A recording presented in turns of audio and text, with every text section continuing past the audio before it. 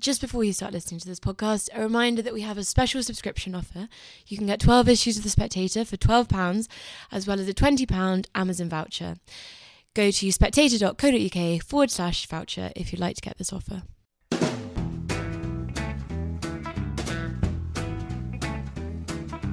Hello and welcome to the Americano podcast, a series of discussions about American politics and the Trump presidency for the new Spectator USA website. I'm joined today by Mairead McArdle, who is a reporter for the National Review, and we're going to be asking if America is turning on abortion. Now, Mairead, you've written a brilliant piece on Spectator USA this morning calling the law in Alabama that just came in yesterday progressive leap forward. This article flies in the face of most of the things I see on my Twitter feed and Facebook and so on, which is a sort of a series of Handmaid's Tale images suggesting that America's moving back into the dark ages on abortion and that women are going to soon become second or third class citizens. Give me a little summary of your argument for our listeners, please. Well, thanks for having me, Freddie. And I did look into both the Alabama law and some of the other heartbeat laws that have been cropping up in the U.S. lately. The Alabama law has probably one of the better chances of making it all the way to the Supreme Court with its new conservative majority. And my argument, what I said in this piece, is just that I find death to be a pretty dark ages solution to a problem like this. And I think if progressives really want to live up to their name, they should start being more creative and find more innovative solutions to the problem of unwanted pregnancies than a blanket solve all, yes, which is abortion for everyone who feels like they need it. There are many other solutions. Well, you make an interesting point. You actually go so far as to say it's almost sort of racist to object to this in a way because, you know, the vast majority of abortions in Alabama, I think it's 67%, did you say in the piece, are of black children. And I think for a lot of white coastal, I mean, if I understand your point properly, it's that for a lot of white coastal liberals, sort of not having black babies is something that they unconsciously are quite comfortable with. Yes, and I'm reluctant to blame anybody specifically for, maybe a subconscious racism, but it is good to remember that Planned Parenthood, which is the biggest abortion giant in the U.S., it performs the most abortions per year. It was one of the founders, Margaret Sanger. She was a eugenicist, and they yes, have kind of put that part of their history behind them, and so. But it's important to remember that, and for this law specifically, Alabama has at least 60% of the abortions performed in the state on black mothers. So, and only, I think it was 36% are white mothers and their babies. So that is, if abortion is something you want to provide more of in Alabama, that's going to be more eradicating of blacks and other minorities. And I don't find that to be a particularly good solution for equality among the races. I don't think that's going to help at all. Right. Understood. And so with the Supreme Court issue, I mean, this for me is where this will really start to, well, not for me, for everyone, where this will really start to hot up, because at the time that Brett Kavanaugh was going through his enormously controversial nomination and elevation to the Supreme Court, there was a lot of anger and rage about this, about whether he'd been a rapist as a teenager and all this sort of thing. But what it really boiled down to was a huge culture war issue of abortion, which is that if the Supreme Court is anti-Roe v. Wade and this law gets there, you will see a change in the law on abortion in the most powerful leading democracy on earth, which is a very huge, significant thing and a huge element of the culture war. I mean, do you think abortion is the core issue of America's culture war, which we hear so much about? Well, I do. I think it's one of maybe the top five, because there are a couple other ones like gun control and some other things like that. But as far as the Kavanaugh battle, that was, yes, they focused on the story that Christine Blasey Ford was telling at the time about, did he behave badly? But I remember someone saying to me at the time, yes, she's a Me Too icon now, but also if she had gotten his nomination pulled or thrown out, she would have been the woman who saved Roe v. Wade. Yes. And that really I think a lot. And she was unsuccessful, yes. If you take away a lot of the BS, for want of a better phrase, that's what it was really all about, wasn't it? It was about a cultural clash over abortion that everybody knows is coming in the Supreme Court. And a lot of people aren't comfortable even thinking about because they know how sort of precisely it splits America. Yeah, that is what it was about. And if it hadn't been something bound up in the Me Too clash, there would have been something else. There would have been some other controversy that came up with him because when Neil Gorsuch was nominated and confirmed, and he was a step in the opposite directions that progressives, so they call themselves, wanted, but Kavanaugh was the one who flipped the majority to be conservative. So that is why his confirmation bill was so much more acrimonious, and they were very honest about it too. People admitted this is why we're so upset about it, because we know there's a very good chance with these heartbeat bills, the Alabama one, Georgia, North Dakota has one, Missouri has a bill that passed the Senate, their state Senate today, an 8-week abortion ban. All these bills, they're designed to be legally challenged, hopefully make it up to the Supreme Court. So that's why that battle was so awful. That was probably my least favorite news cycle since I started reporting. It was pretty brutal, terrible. Wasn't it? Yeah, I think so. Tell us a little bit more about these heartbeat bills.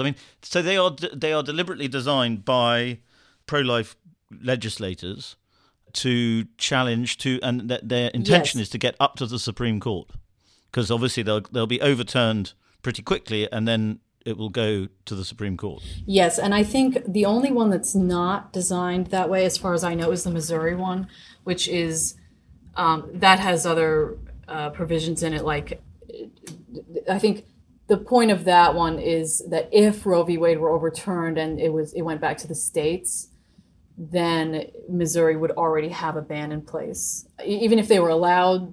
So when they are allowed to ban it, they will already have a ban ready. That's the point of that one. But as far as the other ones, the Georgia one, the Alabama one, I think Kentucky has one. I might be wrong about that. But there are 4 or 5. They're crafted with that in mind, that they know they're not intended to be enforced in that state. They are intended to be challenged. Is part of the tactic then to make them as shocking as possible to a kind of to the liberal minds or progressive mindset on abortion? I think that helps, especially for press purposes. But I think it might be that they're so shocking because they are meant to fly in the face of Roe. They're meant to completely go against everything that Roe and then Casey, the later case, Casey versus Planned Parenthood, said. So they're, according to the Supreme Court precedent that we have now, they're unconstitutional as far as Roe says. So that's why I think that's why they're so shocking, because they're meant to just completely flout what Roe said. And there's quite a bit of concern in the media about this Georgia bill, which seems to suggest that a woman who miscarries could face long periods in jail. Is that a fair reading of the bill, or is that something that people have sort of interpreted into it? No, I don't think that's right. I think that was a language game that people were playing. I think what happened is there was a term, natural persons, that the bill used to characterize unborn children, and people assumed that meant, because they were calling them that, a woman who miscarried or chose an abortion would be, because they called them persons, then the woman would be an affiliate to, an accessory to murder, or at least a lower charge of murder. So it would take a pretty radical reading of that bill to try and prosecute a woman for miscarrying. Is that what you're saying? Yes, and I don't think that anyone would ever do that, because that's not even something that pro-life advocates are arguing for. I don't know any pro-life. There might be. I think there's one state that tried to have a bill that would punish women, but I think that also may have been one of the shocking bills that they meant to get challenged. So, but most pro-life advocates don't argue for that. It's interesting, though, isn't it? Because it seems like almost a willful attempt to misread the bill to make it sound medieval and yes, it's sinister. all part of the whole package of pinning this title regressive on these bills. Medieval is the perfect word for it, I think. And I mean, if it is to be progressive, this legislation, I mean, it would, if it reaches the Supreme Court and it becomes a serious political fight. I mean, first of all, where will Donald Trump stand? I mean, he's made pro-life noises, but we know he's not sort of lifelong pro-lifer. We know the administration is quite pro-life, partly because of Mike Pence. I mean, where do you see the battle going? Do you think it will? If we thought the fight over Brett Kavanaugh was bad, this is going to get very, very angry very, very quickly, isn't it? Oh, I think so. I think people will be physically hurt outside the Supreme Court. That's my prediction. If that happens, there's going to be so many protesters in D.C., probably more than I've ever seen. But I think that probably Trump will try to stay out of it, because it is an issue for the courts. He'll probably try to stay out of it, and then if the court does end up relitigating Roe v. Wade and overturning it, then I think he'll come down on the pro-life side. Yeah, but Pence tends to be a little bit more outspoken, so he may jump in from the beginning and just say, "This is what we want." I've always said this is what we want, because it's no secret where he is on Roe, I think.